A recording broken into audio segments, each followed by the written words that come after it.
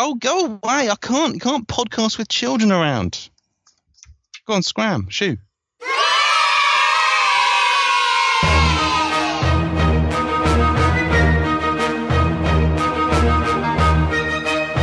Should we go for it? Yep. Okay. So, episode 70. Hello, and welcome to episode 70 of the world famous Katsu Ted Pot. I'm Garnet, Amethyst, and Pearl, and Stephen, and I podcast with Danger Mouse. Crikey! Have you seen the rebooted Danger Mouse? No. Yeah, it's not bad. Okay. It's actually not bad. Yeah. Okay.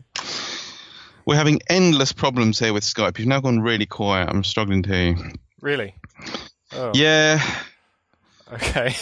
Damn it. I mean, there could be problems my end as well. I don't know. It's been known to happen in the past. Okay, my input level's still looking good, so I think it's something on the way. Well, let's just let's just see what happens. Yeah. Okay. Right. So we have an agenda, and I'm going to start off with some F you. F you, Darren. F you, John. Now, you know that thing where humans look at words and say them and then don't actually literally read them. You just guess. Yeah. So that's why you miss all those little words in sentences when you write things.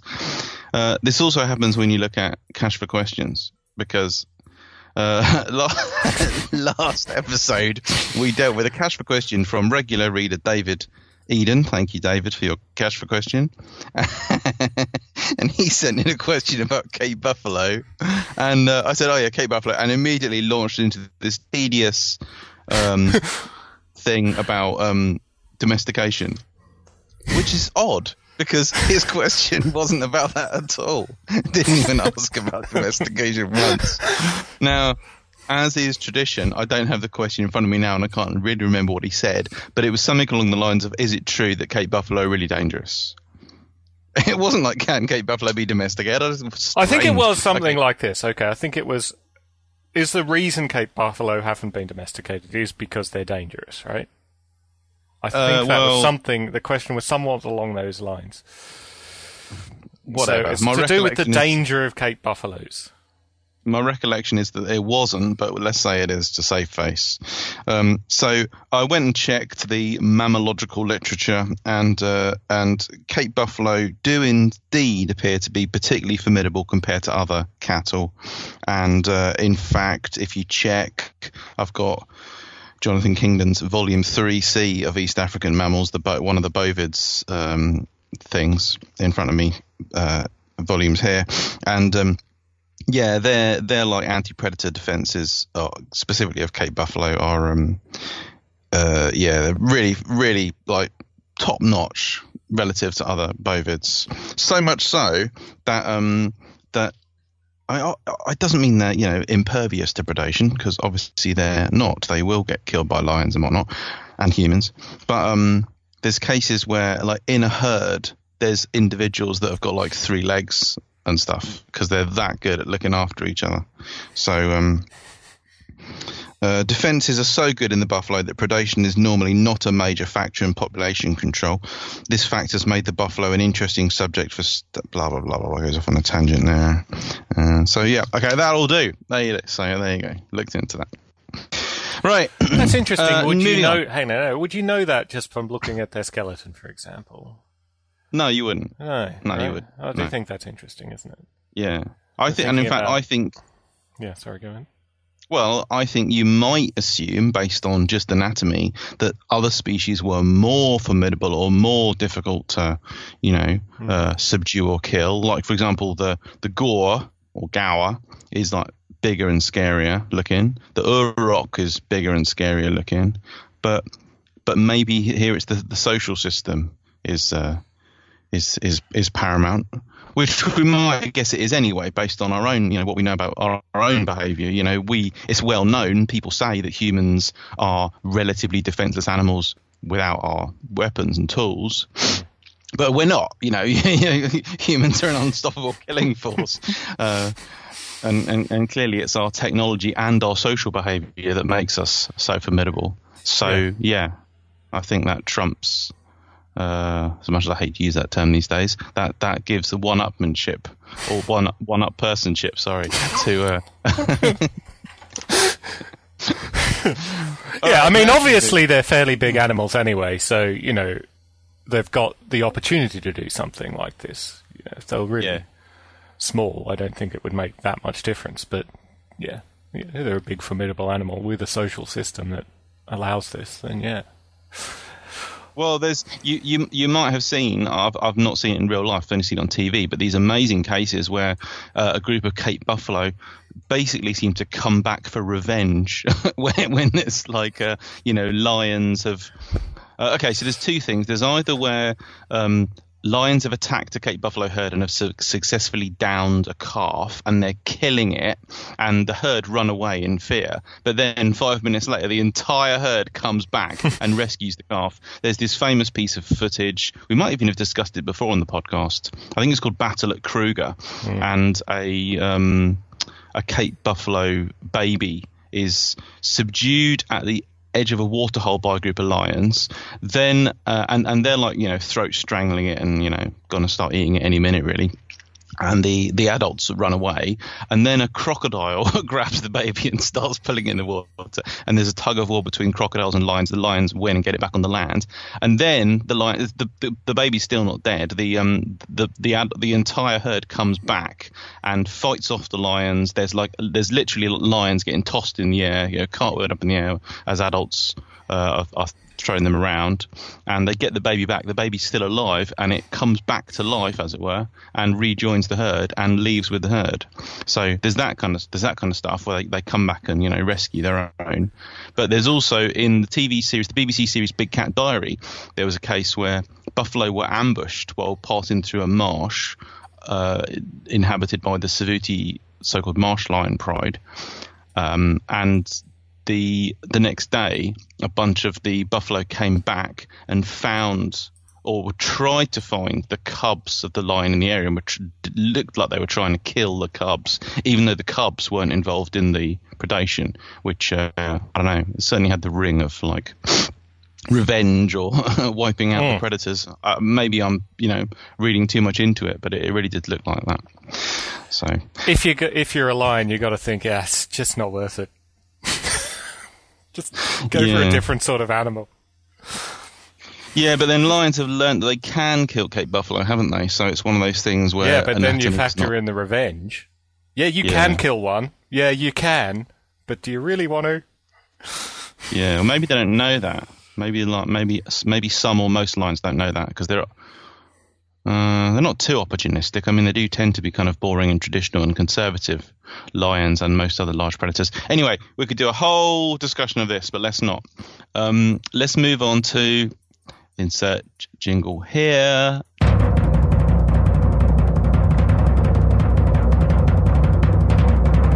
News from the world of news. Dun, dun, dun. News from the world of news. There's like a million things that we could cover. Loads of exciting stuff. We're both especially busy at the moment. I've just been away working at a museum, and it's holiday season, and oh my god, today is A-level results day, so I've got that to contend with later on. I don't do A-levels, but Will has recently done his A-levels. Okay, I want to talk about two technical papers briefly. Number one,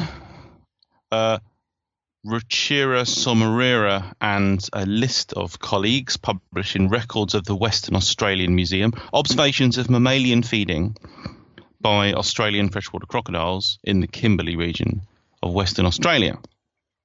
Now, everyone knows anything about crocodilians will know there's the big, robust, chunky skulled animals like the Nile crocodile and the saltwater or Indo-Pacific croc, which regularly take big mammals.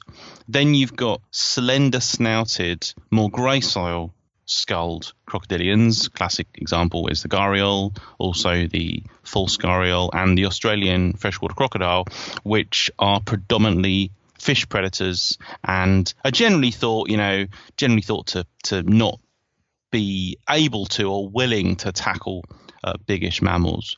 But of course, again, anatomy is not destiny. Animals can change it's very difficult to know which words to use here. What I'm trying to say is they don't necessarily obey what you might think based on their anatomy. Sometimes they will, air quotes, break the rules for whatever reason. And this paper is about this slender-snouted, longirostrine Australian freshwater crocodile, in this case not following the rules, not just eating small aquatic prey like little arthropods and fish, but actually killing and consuming medium and large-sized mammals, including macropods, that's kangaroos and wallabies, a large rodent and an echidna, they say in the paper. And they've got some really nice photographs of freshwater crocs with water rats. This water rat is about as long as the skull of the croc, and there's a photograph of another one with a short-eared rock wallaby, which again is an animal of pretty decent size. Uh-huh. So there you go. I mean, there's a lot of data in this paper. They're talking about crocs that are about 3 meters long that are have been seen consuming mammals that are like up, say, 15 kilos. I think in the paper they're talking about them feeding from carrion rather than actually killing live ones. But yeah, it's stuff you wouldn't predict from skull morphology is the point. Yeah. As usual. Hopefully they don't take it too far. Because when you visit Australia in the Northern Territory, you can swim in a lot of places, but there where you only have freshwater crocodiles and not saltwater crocodiles. But if the freshwater crocodiles get too much of a taste, well, are they going to start nipping legs off and things like this? Well, some of these, freshwater crocs can get to. I mean, certainly they're talking about individuals here that are nearly 3 meters long, right? Yeah. Now, I don't care whether it's an animal with a slender snout. I do not want to be swimming near a crocodile that's nearly 3 meters long. And bear in mind, of course, 3 meters long is not big. But, you talk about a scary croc, you're talking about one twice that size. Not for this species, but obviously for saltwater crocs and Nile crocs and American crocs, etc. Plus, there's cases of the gharial, which is the slenderest snouted and most piscivorous of crocodilians. There's a couple of cases where gharials have attacked people. I don't know that they've killed people, but I think they have, grabbed their hands or something. And again, that's slender snouted, but they're still a formidable looking animal. I don't want to get bitten by one, that's for sure. I wouldn't enjoy it if I did. Yeah. So there you go. So that's that. Another paper, which this time is on fossil reptiles. Ramon Nagasan and Donald Henderson and Jason Anderson published in Royal Society Open Science. A method for deducing neck mobility in plesiosaurs using the exceptionally preserved Nicholsaura borealis. Nicholsaura is a leptoclidid plesiosaur, and the specimen is beautiful. It's like nearly 100% complete and fully articulated. Not very big. The whole specimen is about 2.6 meters long, and it's preserved with its neck in a fairly elegant curve. Now, if you know anything about plesiosaurs, we've discussed plesiosaurs at least a couple of times on the podcast. Yeah. Way back, we did a really awful thing on, good God, I really hated it. The thing on taxonomy and phylogeny, and that was just terrible. I don't know how much we've said about biology and behaviour, a functional morphology of plesiosaurs. Maybe we haven't touched that at all.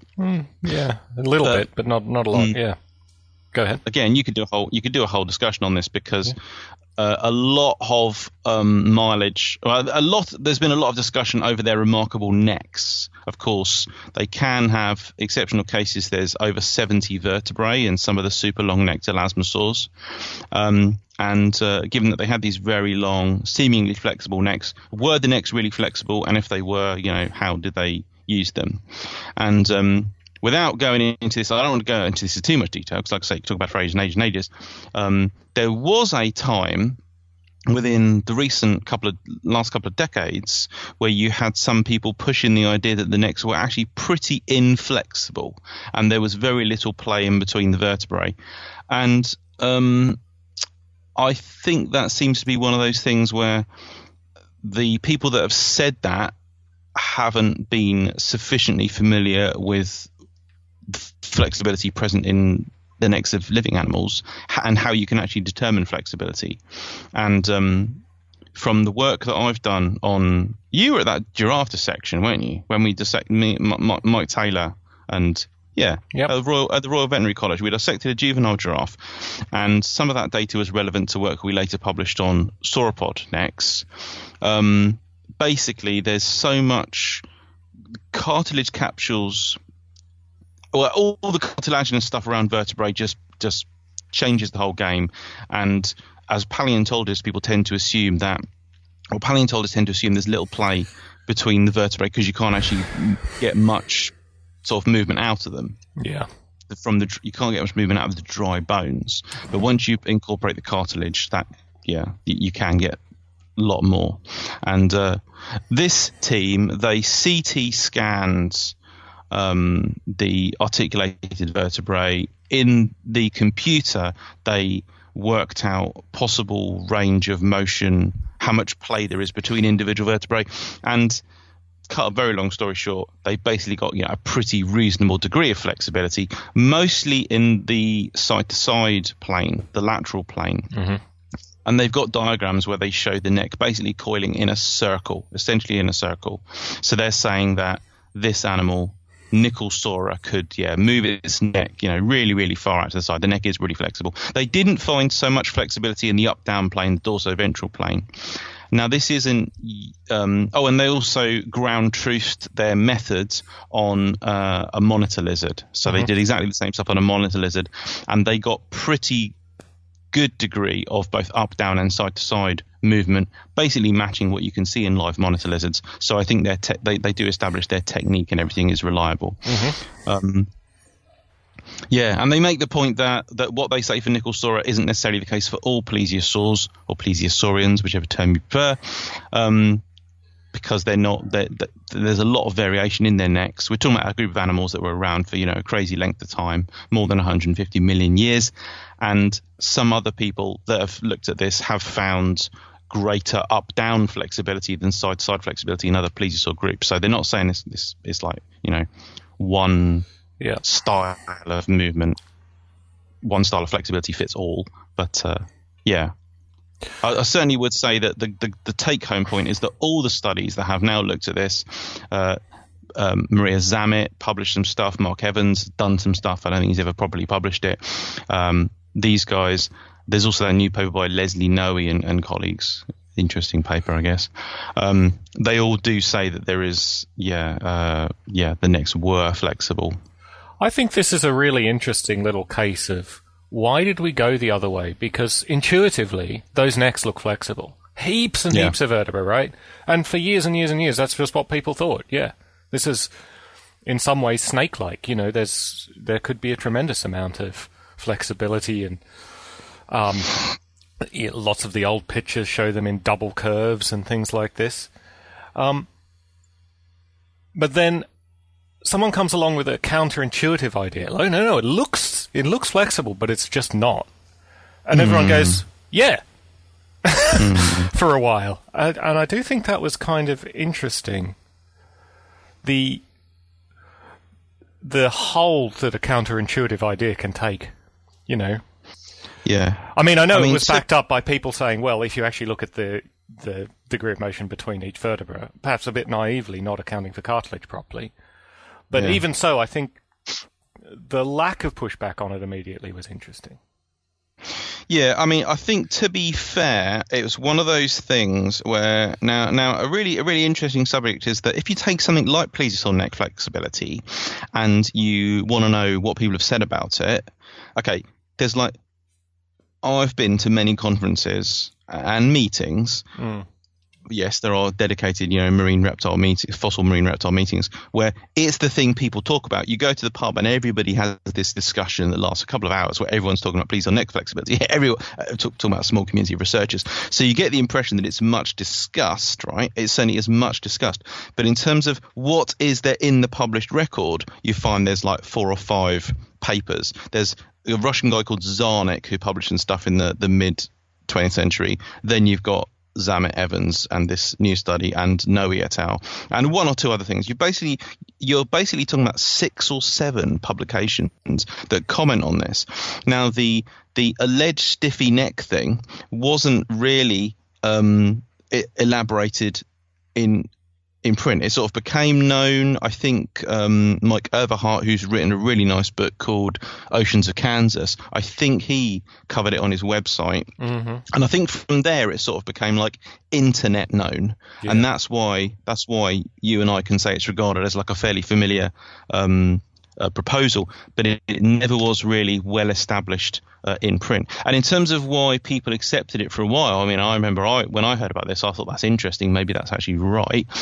I think it's because there are so many subjects, this is one of them, where to be on top of it, you have to have considered and analysed, like, let's say, at least like 10 different things. And it's quite easy to notice 1 or 2 problems, which you can find with any aspect of anatomy, right? Everything you can think of about anatomy, like how does a jaw joint work, how do wrists bend, there's like, yeah, but I don't understand that bit, and that prevents me from thinking of it in this way. With plesiosaur necks, the weird thing is that some of the long-necked ones have got quite tall neural spines. And one of the arguments was that if you imagine the neck bending upwards, the neural spines seem to prevent it because they crunch into each other.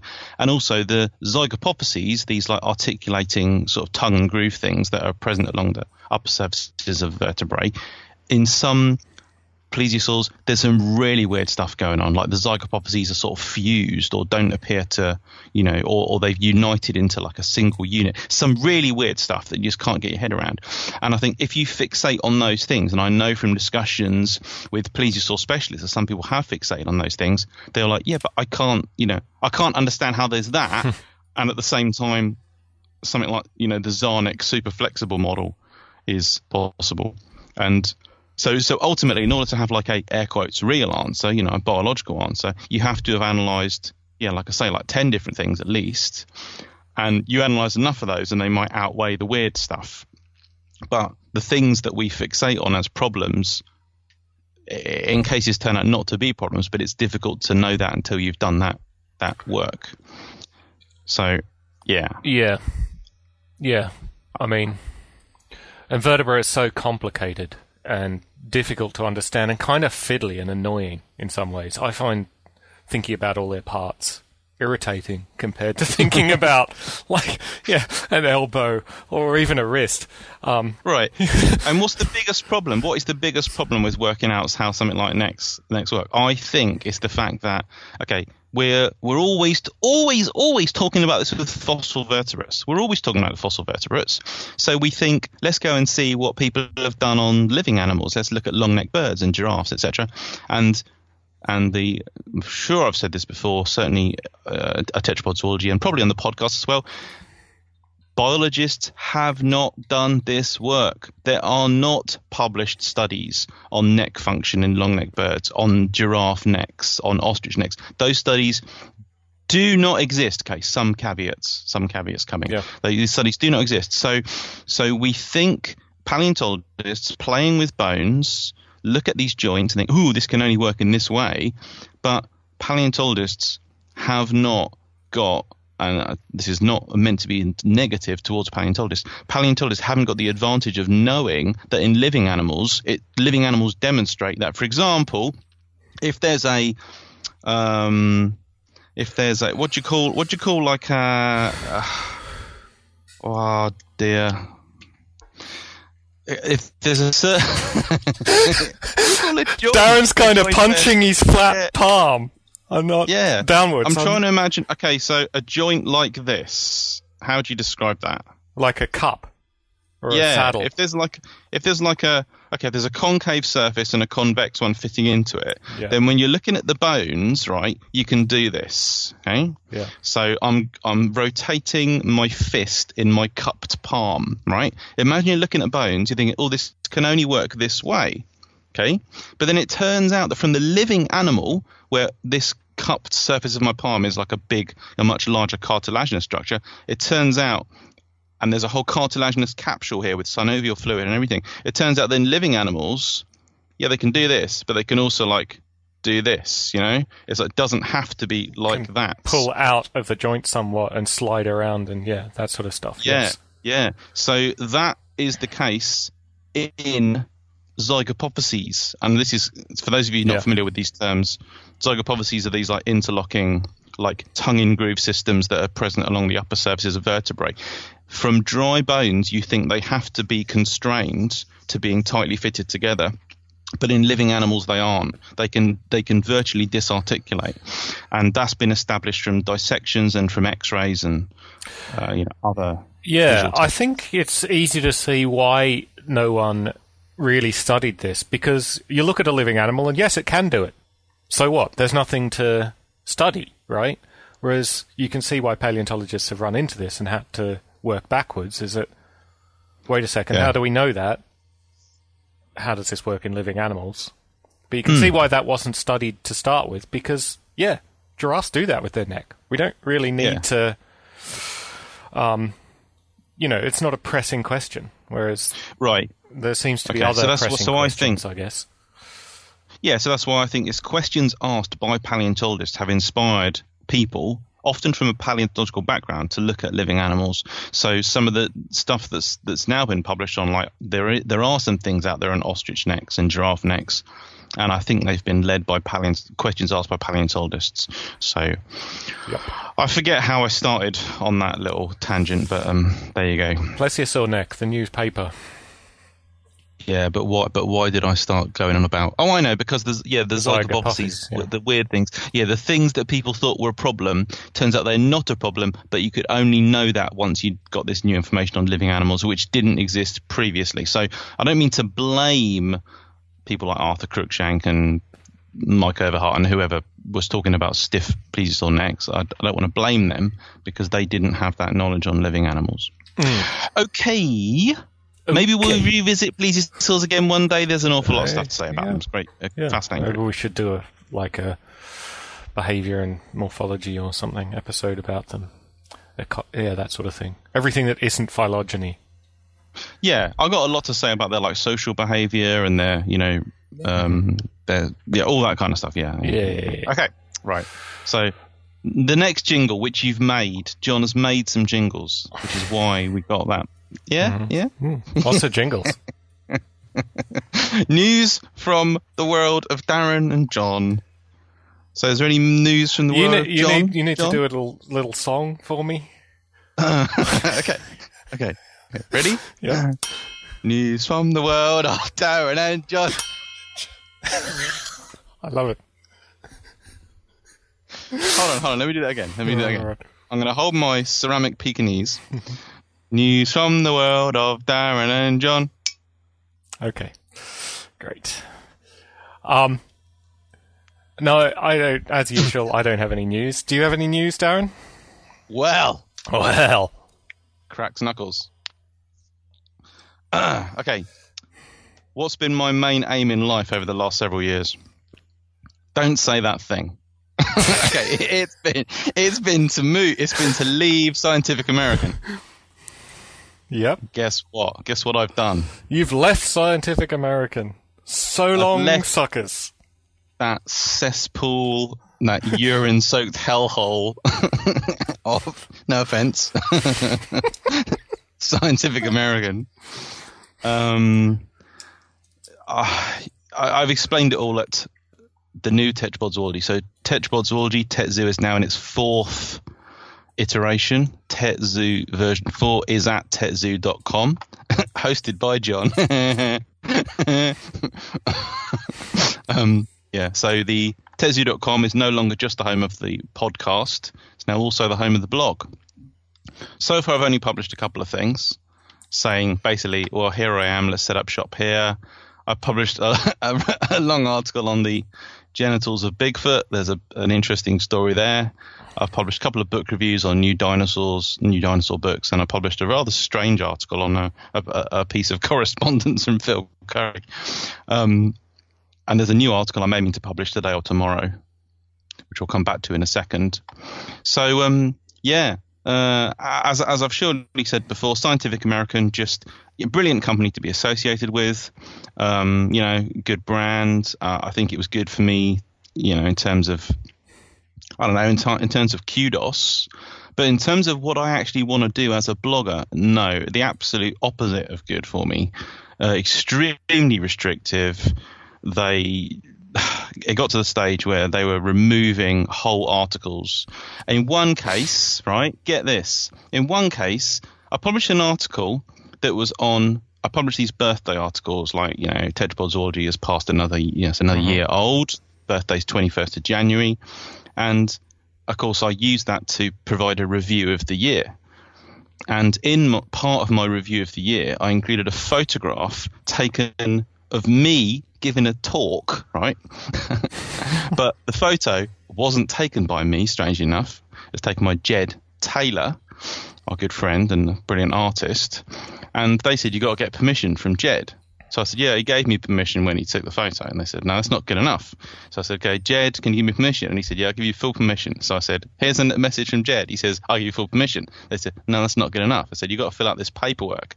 So I said, sorry, Jed, I still need you to fill out this paperwork. Send in the paperwork. Basically, you've got to fill in stuff saying, I, Jed Taylor, hereby provide Scientific American full information in perpetuity throughout the known universe.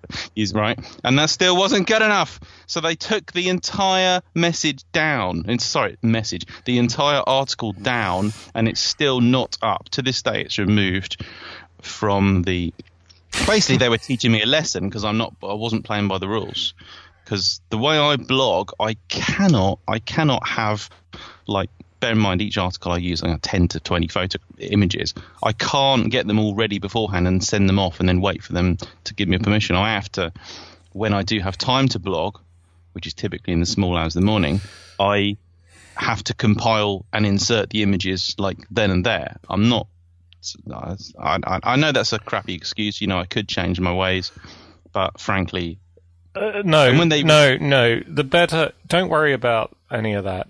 The better excuse is that what possible objection could people have to you using the images in the way you do? Now, if you do make some sort of, you take, I don't know, someone's wildlife photography and they want you to take it down, I'm sure you'll do it, right? But most of the stuff you're doing is just... stupid normal stuff, right? someone taking a photo of you and saying, yeah, you can put that on your blog. I mean, this is not, copyright was not designed to be this absurdly strict, right? Mm-hmm. And Scientific American's interpretation of it is ridiculous. That said, Jed, don't sue us if you put that up.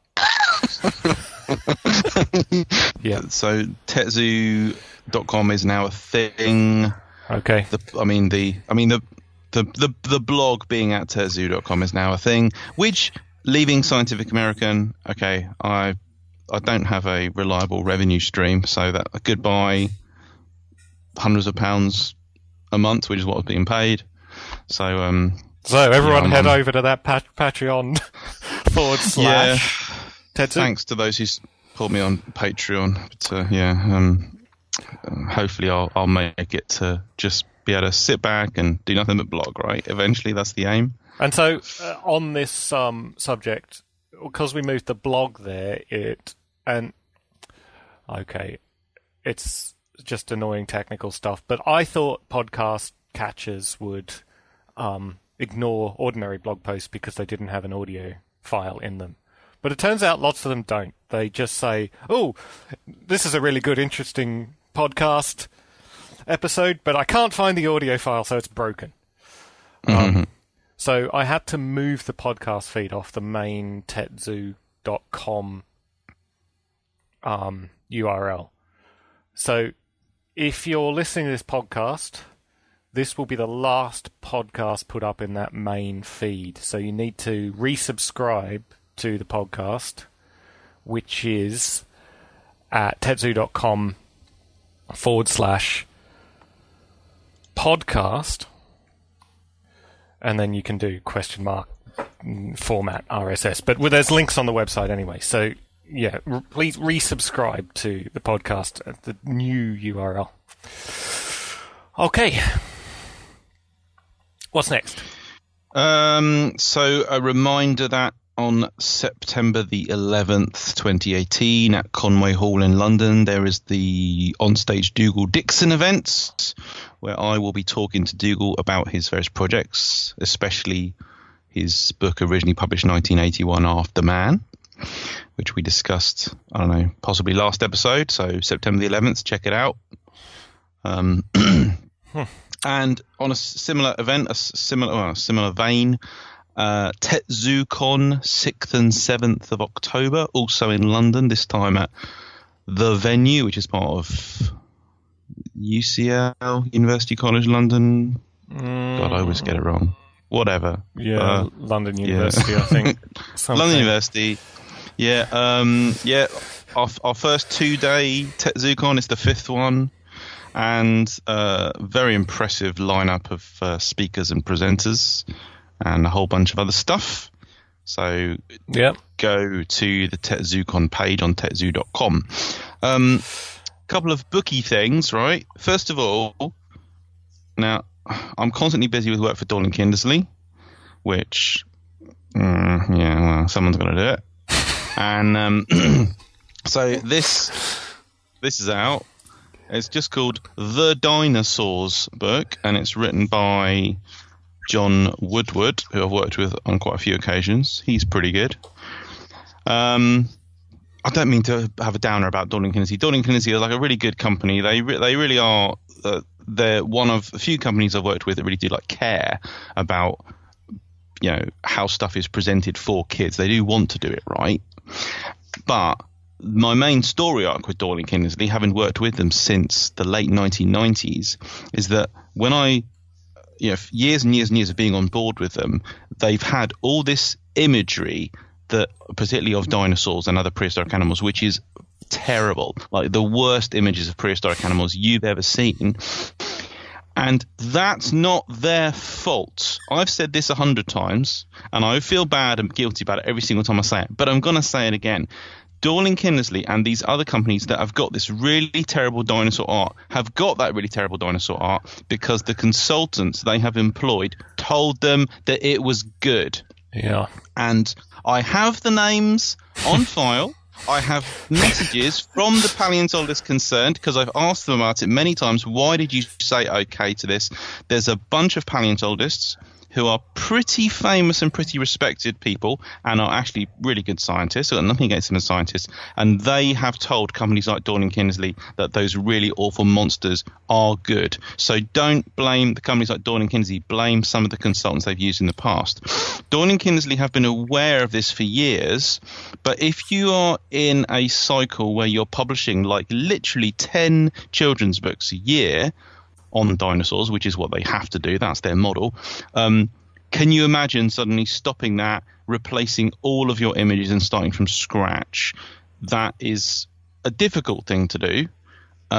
You might say impossible, but last year they did it. They got rid of their existing dinosaur picture library, and they went to great efforts to replace everything. Now, they've mostly used the work of a guy called James Couther, who's pretty good. I'm not going to say he's the best paleo artist in the world, but he's pretty good. I mean, for example, look, we're talking about dinosaurs like that. I'm showing John a Styracosaurus there. Yeah. So, like, you'd agree that's pretty good. And that's certainly good compared to some of the stuff that we've had to deal with in the past. So this book is full of his images. Here's some, Spinosaurs and Allosaurs. Again, that's the kind of stuff we're talking about. There are some problems, as goes how much feathers he puts on animals. He's one of these CG artists who, like, puts on feathers individually, which means that you end up with animals with, like an unrealistically low number of feathers. But he's aware of that, and in the end, it's a compromise. There's other artists that have done stuff as well, like Peter Minister does stuff like that, and again, I'm not saying this stuff is like the best ever. It's really hard to for the sort of budgets involved and timeframes involved, you can't get the best ever stuff done. You can't go through multiple iterations and multiple attempts to get things right. But the take-home point is this is miles away from some of the offerings in the past, and you have to understand the way this industry works before you could say harsh things about it. They really are trying. We've tried really hard. We acknowledge it's not perfect, but it's a major improvement on what's gone before. So some of you will know what I'm talking about. Some of you better read between the lines, and I think that's interesting. And I think we are. The world is gradually becoming a better place thanks to this. But I have noticed this. It's finally coming through, right? The Jurassic Park dinosaurs are starting to wane, and we're starting to get, modern look dinosaurs filtering through into pop culture in all respects, not just in a few projects. It is starting to work. And who's mostly responsible for this, John? Who's mostly responsible for it? Arthur Cruikshank. The late Arthur Cruikshank. Yeah. Also on the subject Angela of books, Milner, probably. John Sibbick. John Sibbick. Right. Moving away. So, yeah. My book, published with Paul Barrett at the Natural History Museum, Dinosaurs, How They Lived and Evolved, has just within the last week been published in Russian. And I haven't seen a copy yet, but one is on its way to me. I'm very pleased with that. And it was great to work with Konstantin. I've forgotten his surname. Apologies to him right now. But I worked with a really good translator. He had loads of really intelligent questions about how to get the translation as right as best he could. So that's cool. And the text for this translation is actually the text of the second edition of Dinosaurs, How They Lived and Evolved, which hasn't yet had been published in English. So the first Russian edition is actually the text of the second edition. So they've got a load of Paul and I changed loads of things for the second edition. Various tiny mistakes that we've made in the first edition, but also updates according to, new scientific ideas ranging from across the board, not just the whole Ornithoscelida thing, which we've got in there. Okay, so that's that. Publications, okay, Phyllocode, the Phyllocode companion volume. So for those of you who don't know, years back, I mean, it's probably before the turn of the century, a team of phylogeneticists, Jacques Gauthier, Kevin Takiro, Phil Cantino, and others, they basically wanted to implement a formal way of slapping names on nodes and lineages. They wanted to have a specific code where there's rules that are applied. They wanted to call it the Phyllocode, and then they wanted a companion volume where select teams of experts go through all the different groups of organisms and come up with sort of best practice definitions for this is the name, let's say Mammalia, and this is why we apply it to that specific node, and a whole discussion about it, and a validation and justification for why Mammalia should be used for that specific group and not any other. So me and a bunch of other people, I'm not particularly important, as goes phylogenetic work on dinosaurs, but I sort of worked with teams of others to devise chapters on the sauropods and their relatives, the sauropodomorphs, and also theropods. And we came up with, best practice recommendations for how we should use these terms. The articles were submitted sometime round about, the early 2000s. I've got no recollection. And They were accepted for publication 2 days ago. So Jacques Gauthier, with all due respect to him, thinks that the main, the operating procedure here should be a constant dialogue about the work. A constant dialogue. So there should be so you shouldn't be ashamed or think it's weird that there are 20 rounds of revision. So you make the change and then they send it back and ask for another change, and you send it back and then they now want this changed, or you send it back and have you considered this, and it doesn't take too long, especially when you talk about it stretching over decades, for this to be fairly soul destroying and seem quite basically a waste of time, especially when any interest in the file code. We covered this a while ago, probably in the Ornithoscelida one we did, podcast. It basically it's now redundant and people have forgotten about it, and people have moved on and are devising their own phylogenetic recommendations anyway. So I just want to say, I could say more about it. There is Mike Taylor's going to write a lot about it once it's published, because he was not happy about what happened, but not just because he couldn't handle the delay, but because of the actual the mechanics of putting the thing together. Yeah. I mean, it's just sort of almost a case study in pathological how to not get things done, right? I wasn't going to say it, but yes. I mean, seriously now, it was 1998 that they thought they should get this together. It's 20 years. They haven't got it together. I mean, 20 years. It's just, no. No. And although that's a joke. Yeah, what we've discovered is we don't need it. I mean, it might have been nice to have it really early on and everyone was on the same page, but now there's a whole bunch of things that people are doing and names we've applied already and been using for ages, and if it comes through now, it'll be a big mess. I think it'll basically be an irrelevance now. Yeah. I don't think it'll be paid attention to. And I can't say I've felt fully, committed to seeing it through. It's like, here's another revision. Okay, fine. Yeah, we've slapped on a bunch of new authors. Yeah, whatever, fine. We've taken you off the authorship. Fine. We're slightly exaggerating, but that's more or less what's happened. So, there we go. Yeah. Okay. That's a shame. And one last thing. I should say that although I say it's just been accepted for publication, they also said that in 2006. So they said back then, so right, it's now accepted for publication. You can now cite it as Impress on your CV or whatever. I never needed to, but okay. I'm still working on the Eotyrannus monograph. Excuse me. That's taken literally months, and there's probably going to take me some more months because that's literally the only way I can work. So I'm sorry about that, but that's how it is. Take that, listeners. Take that. I want it done. I want it. The sooner it's out of the way, the sooner I can do other stuff. Colin Trevorrow. My buddy Colin Trevorrow. So, we've discussed dinosaurs in the wild a few times, and you have until the 2nd of September to go and see it before it is done, or it's finished. That's it.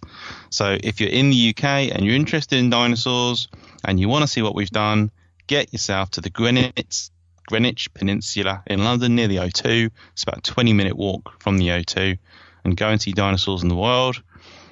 There's nothing else like it worldwide.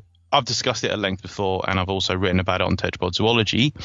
Well, about 2 weeks ago, Colin Trevorrow visited it with his family and went and spoke to the creative director afterwards and said, wow, I really like it. It's really cool.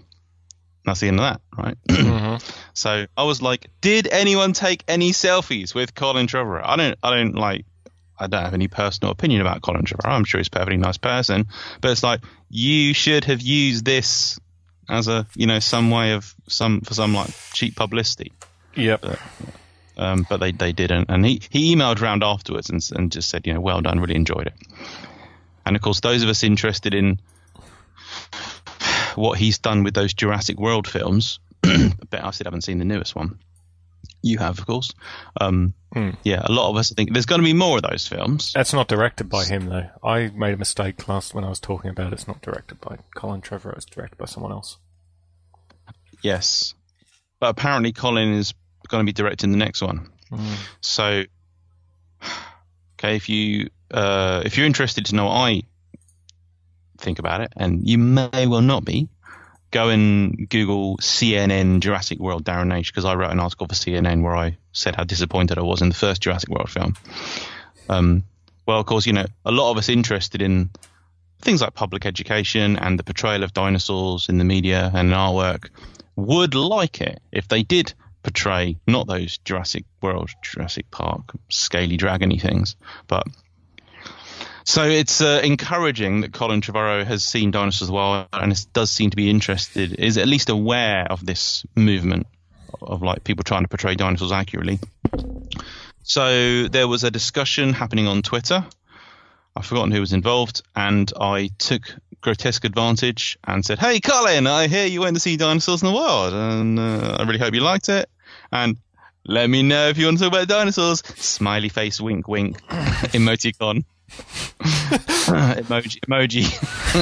emoji. Yeah, just to throw that out there, because you never know. And he got back to me, and he said, "Yeah, thanks, not interested." No, he didn't. He said, "Yeah, we really liked it." He said, "Well done to you and the team," and that was it. But because oh my god, because do they still use Jack Horner as their scientific, air quotes, scientific consultant?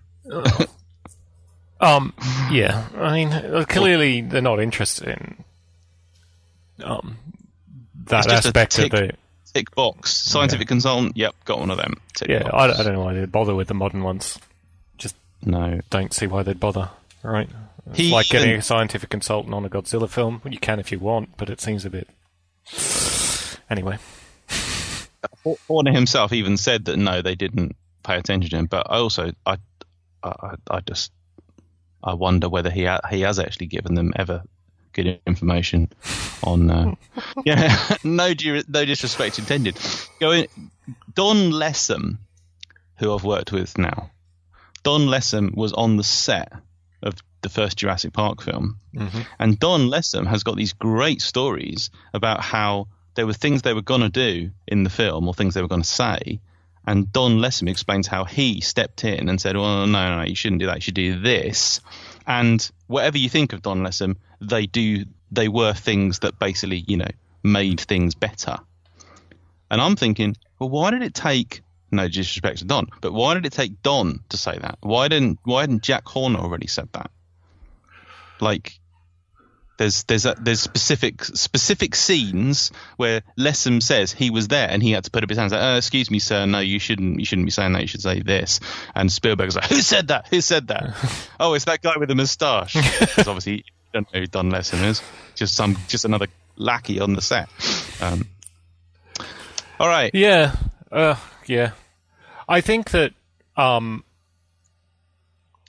lot of these projects use scientific consultants as inspiration, not as sort of a veto power, right?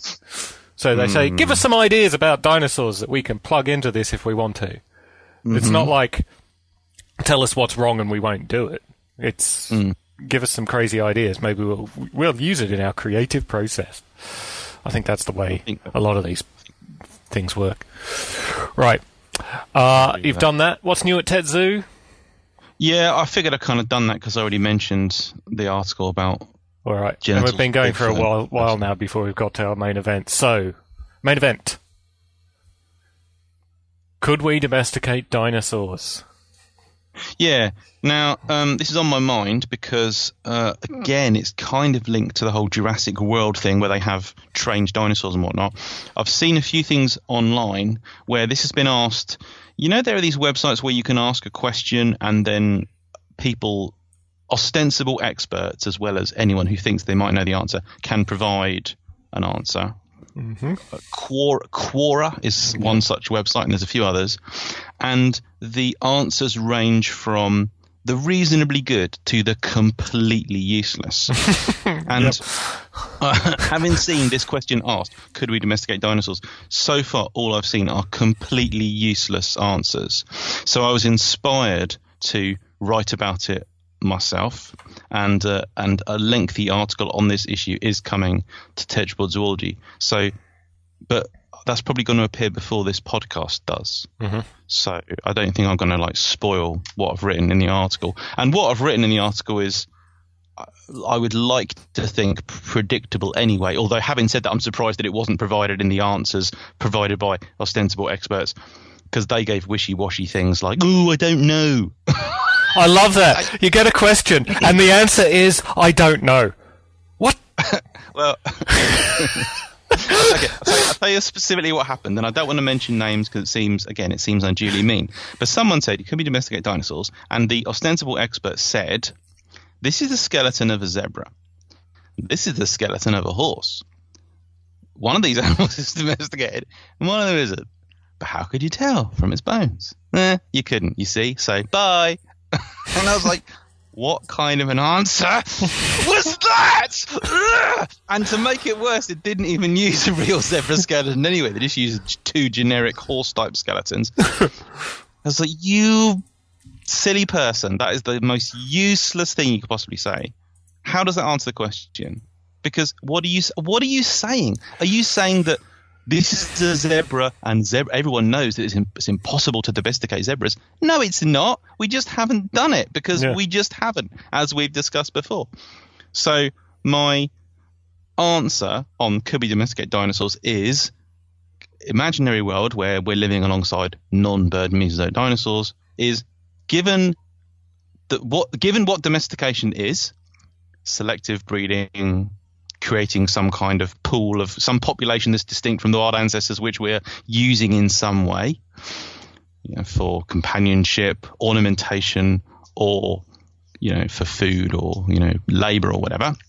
Given that's what domestication is, given that we've been very good at doing it to organisms across the entire pantheon of life, given that there are caveats, like there are okay, now let's see the animals. There are animals that we seemingly can't domesticate, maybe because we haven't tried hard enough, maybe because we haven't needed to, or maybe we can't just because it's too much of a hassle when there's other options available. Given all these caveats, yes, we could domesticate dinosaurs. I'm sure we could.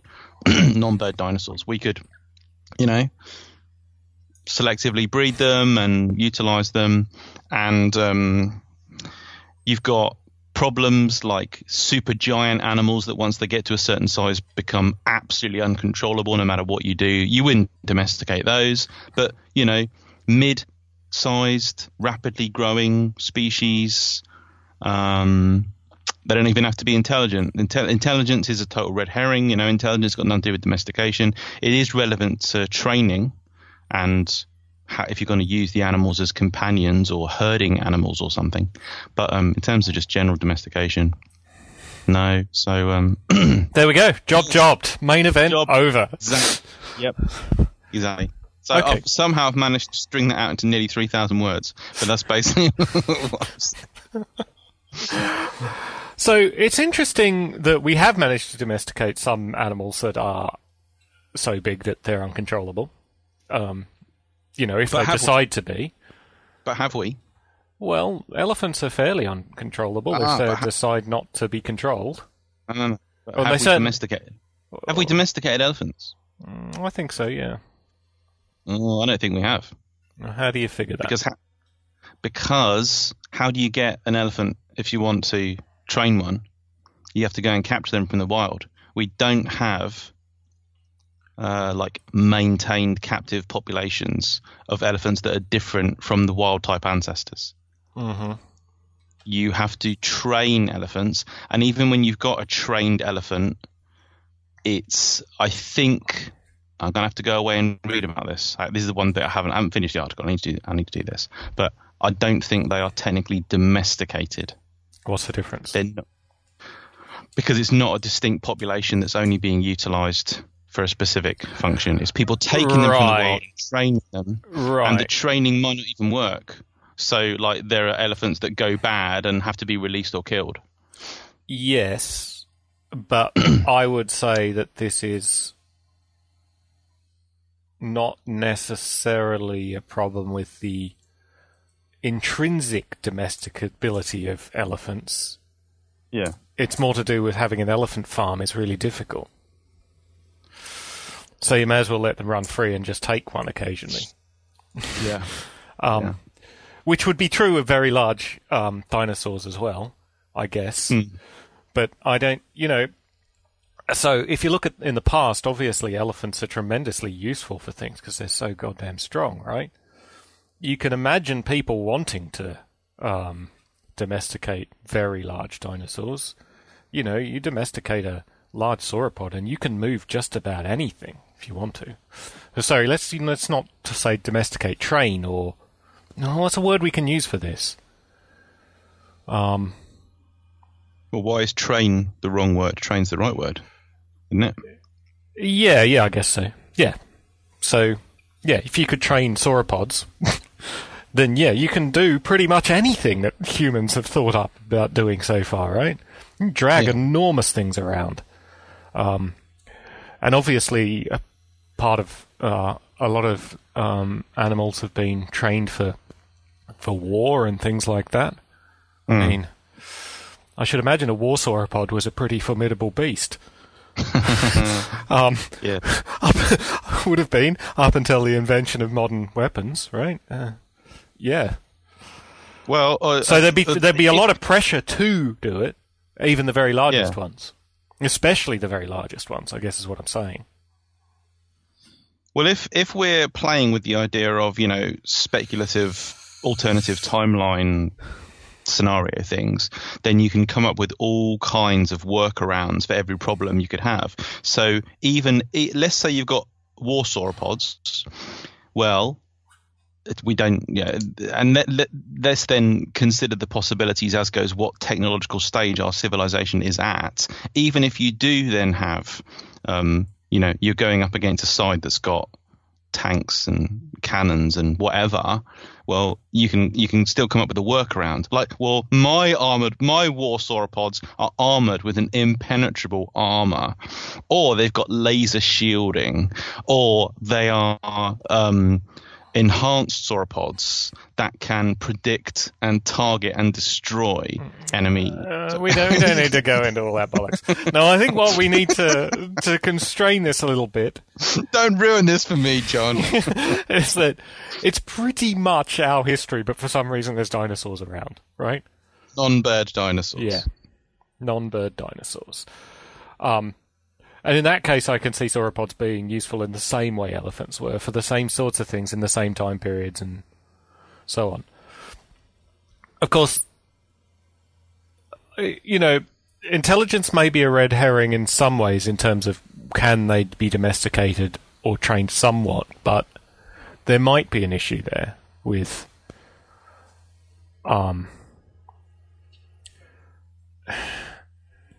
training sauropods for certain tasks. I don't know.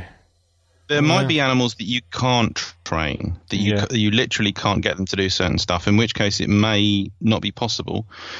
Although that's an interesting philosophical point. Or is it philosophical? Theoretical point. It doesn't seem like that could be true. I mean, you might not be able to train them to do things that you want them to do, necessarily, right. But you can modify their behavior by modifying their rewards and punishments, right? If an animal can't literally cannot be trained, then it has no brain, because that's the whole point of a brain, to adapt in that respect. So, but I suppose when you're talking about training animals for domestications, you want them to generally walk in a certain direction when told and stop. For these big animals, commands. Right? Yeah, basic things like that, right? And maybe it's possible that some animals just won't ever do that. I don't know. It's funny that with real world domestic animals, there's creatures where we probably can't get them to do a certain thing, or at least that's what we think at the moment. You can't get something to follow a command because you don't have the ability to communicate what you mean to that organism. Like, so for example, Flame, my bearded dragon, well, actually my wife's bearded dragon pet, is trained, and she'll follow like a few things that look like she's following the commands. Like, she can leave her terrarium and she'll go back in the terrarium, but she can't go across. We can't train her to go across the room and pick something up in her mouth and take it back to her thing.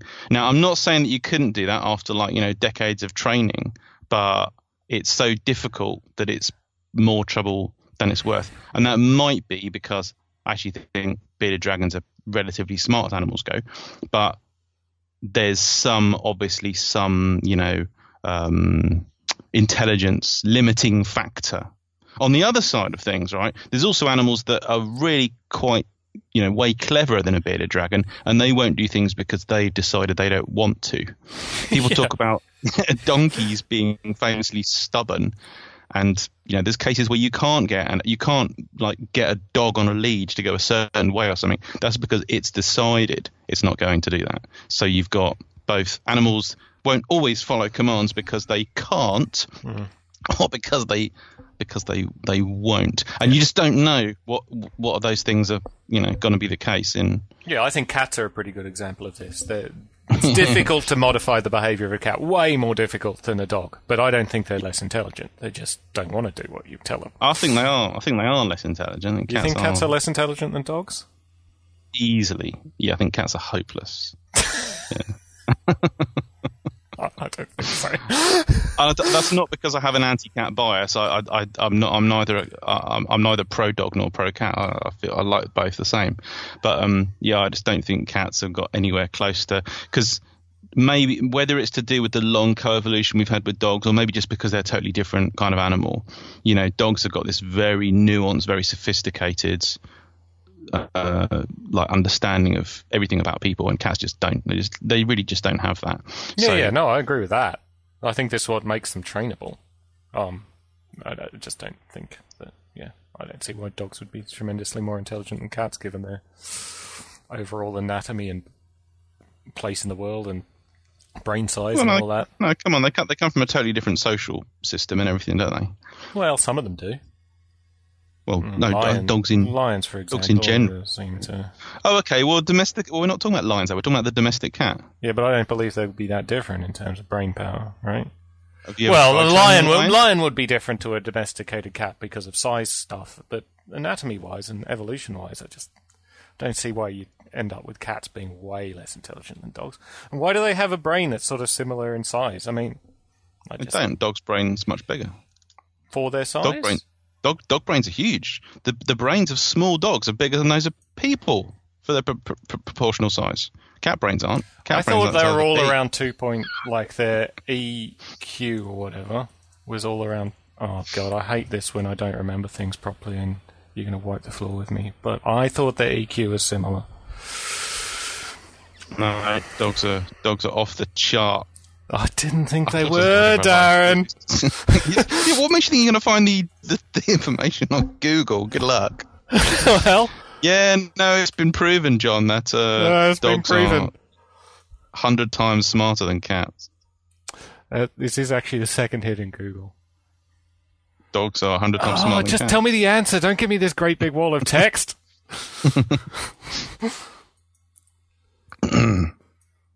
Okay, it does say that... We now come go ahead. to the part of the podcast called John Looks at Google.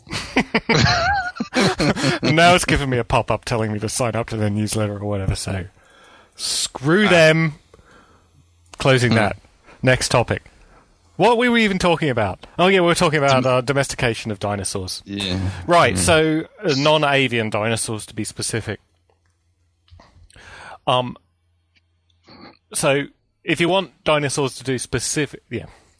I guess, is there a correlation when we want things to do fairly specific tasks with intelligence? Obviously, we've domesticated some animals that are not very intelligent compared to others. But for some tasks, do we need a certain level of intelligence? Again, let's be clear. I know this is not what you're saying, but the intelligence is irrelevant to domestication. Irrelevant, because domestication means... you're creating a population that you're maintaining and you're using it in some way, right? So domestic crops. Has that got anything to do with intelligence? No.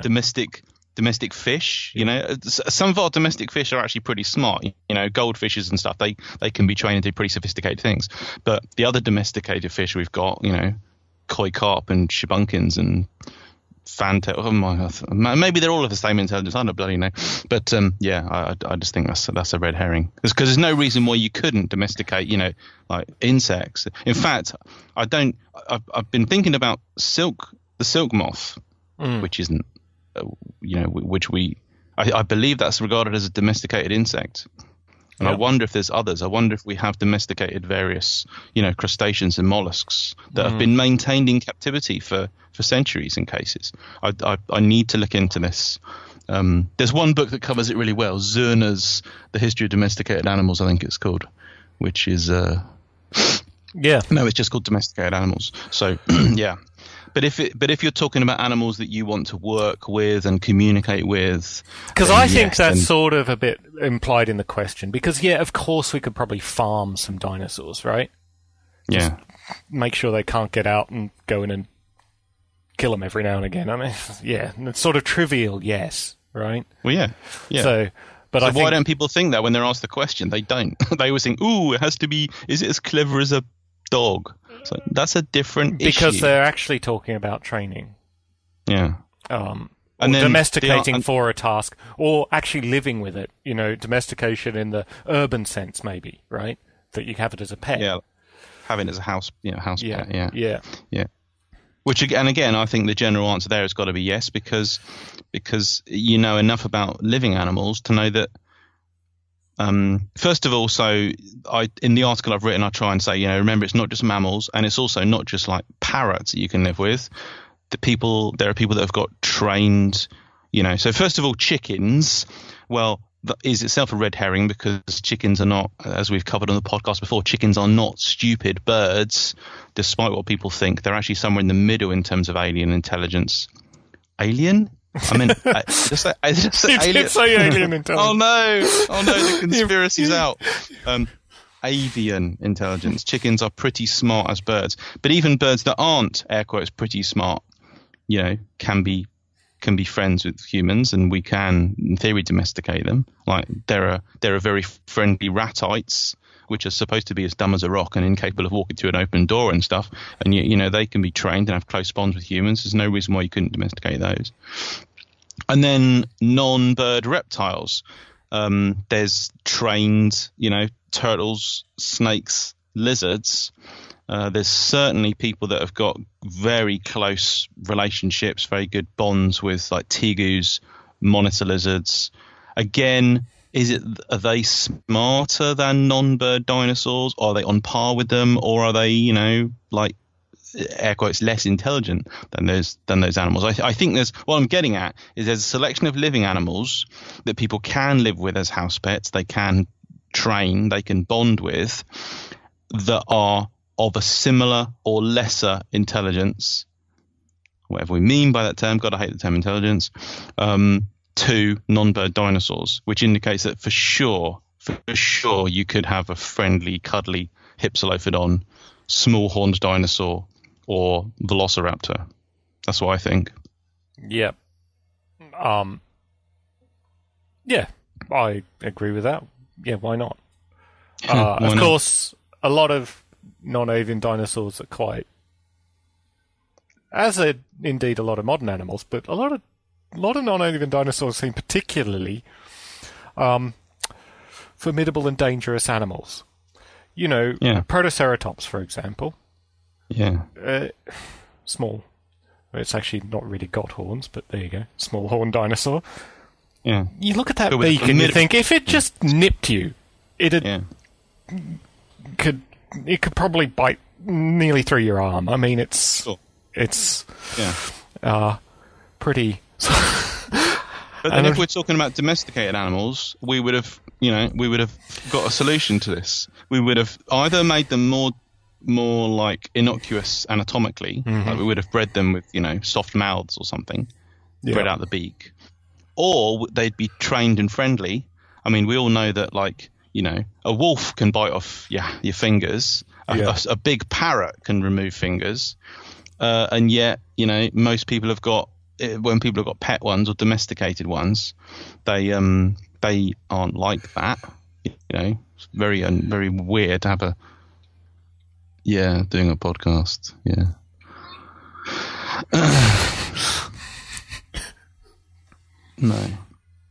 No, you can't. Sorry, it's Emma. So where were we? Yes, that we've bred it. That we've bred the danger out of them, either physically or temperamentally, right? Yeah. But I do think this is a little bit of a problem we've managed to do that in terms of predators with dogs, right? Yeah. But somewhat less so with cats. So, a cat that was much bigger than a domestic cat starts to become a problem. Even if they're fairly friendly, just the occasional temperamental scratch or whatever could be a serious problem. Yeah, and you've got to wonder about this with a lot of the smaller dinosaurs, right? Yeah, so I would agree, and I would say in that case we potentially wouldn't have this relationship with those animals, or there would only be exceptional cases where only a person that's willing to take that risk is physically up to it and has got a strong bond with this animal and knows it inside out. They would be the only ones. The same as, for example, there are people that have had pet, like leopards or whatever. Okay, they're not domesticated leopards, but they've had like a pet leopard. And I mean, I don't want to say it's common, but lots of people have kept pet big cats. Absolutely, yeah, exactly. And they know, and there's a certain wolves or wolf dog hybrids have been and are kept as pets, and it's known that this is a risky thing. At any one moment, the wrong stimulus could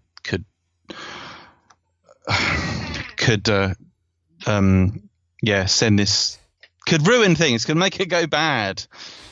Oh, go away! You can't podcast with children around. Go on, Scram, shoo. Go back. Come back in a minute. I'll be finished in a minute. It's 1:00 in the afternoon. I cover all this stuff. See, now that moth is on the computer. Domesticated moth. It's not a domesticated moth. It's in a house. Moth. Hasn't been in the house for generations. You don't know that. It was there first, Darren.